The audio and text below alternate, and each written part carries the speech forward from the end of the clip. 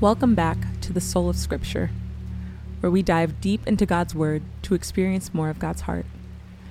This week, we are wrapping up our Advent series by meditating on the theme of love in the Christmas story and in our lives today.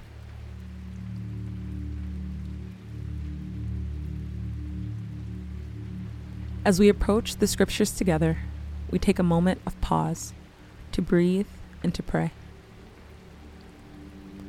Holy Spirit, guide us, teach us, and transform us as we dive deep and meditate on God's Word today.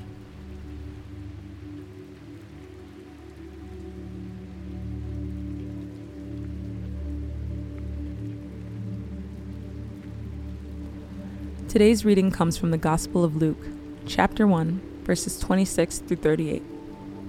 In the 6th month of Elizabeth's pregnancy, God sent the angel Gabriel to Nazareth, a town in Galilee, to a virgin pledged to be married to a man named Joseph, a descendant of David. The virgin's name was Mary. The angel went to her and said, "Greetings, you who are highly favored. The Lord is with you." Mary was greatly troubled at his words and wondered what kind of greeting this might be. But the angel said to her, "Do not be afraid, Mary. You have found favor with God. You will conceive and give birth to a son, and you are to call him Jesus. He will be great, and he will be called the Son of the Most High. The Lord God will give him the throne of his father David, and he will reign over Jacob's descendants forever. His kingdom will never end." "How will this be?" Mary asked the angel, "since I am a virgin?" The angel answered, "The Holy Spirit will come on you, and the power of the Most High will overshadow you. Even Elizabeth, your relative, is going to have a child in her old age, and she who was said to be unable to conceive is in her 6th month. For no word from God will ever fail." "I am the Lord's servant," Mary answered. "May your word to me be fulfilled."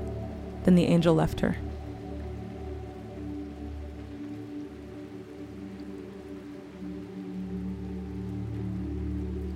The Christmas story is the story of God bringing light into darkness, hope into hopelessness, and a savior to a world in desperate need. What's so fascinating about the Christmas story, though, is how God chose to bring this light-filled, hopeful savior into the world. God delivered redemption to all of humanity through an unknown, unheard-of teenage girl. God brought freedom for humanity through a human, in the form of a human. This is yet another example of God's deep love for humanity. God shows his love for us, both in the Christmas story and all throughout history, in his commitment to partnering with humanity in doing his good work in the world. And we respond to that love the same way Mary did, by saying yes. When God shows up in our lives with an assignment, whether it's to start a conversation, change our jobs, or move across the country, it's because he loves us and wants to work with us.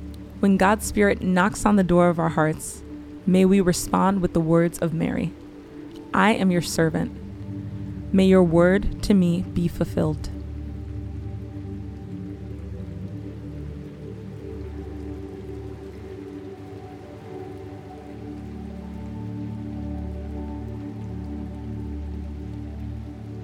As we return to the passage, reflect on where God might be inviting you and calling you to partner with him in bringing more light, hope, and freedom into the world this Christmas.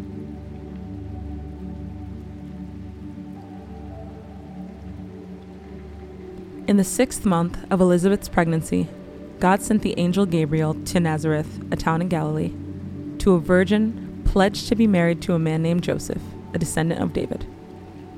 The virgin's name was Mary. The angel went to her and said, "Greetings, you who are highly favored. The Lord is with you." Mary was greatly troubled at his words and wondered what kind of greeting this might be. But the angel said to her, "Do not be afraid, Mary. You have found favor with God. You will conceive and give birth to a son, and you are to call him Jesus. He will be great and will be called the Son of the Most High. The Lord God will give him the throne of his father David, and he will reign over Jacob's descendants forever. His kingdom will never end." "How will this be?" Mary asked the angel, "since I am a virgin?" The angel answered, "The Holy Spirit will come on you, and the power of the Most High will overshadow you. So the Holy One to be born will be called the Son of God. Even Elizabeth, your relative, is going to have a child in her old age, and she who was said to be unable to conceive is in her 6th month, for no word from God will ever fail.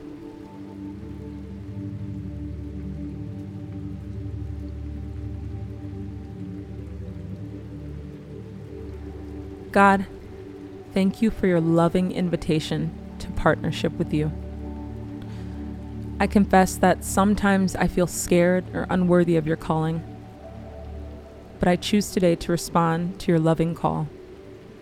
I am your servant. May your word to me be fulfilled. Amen.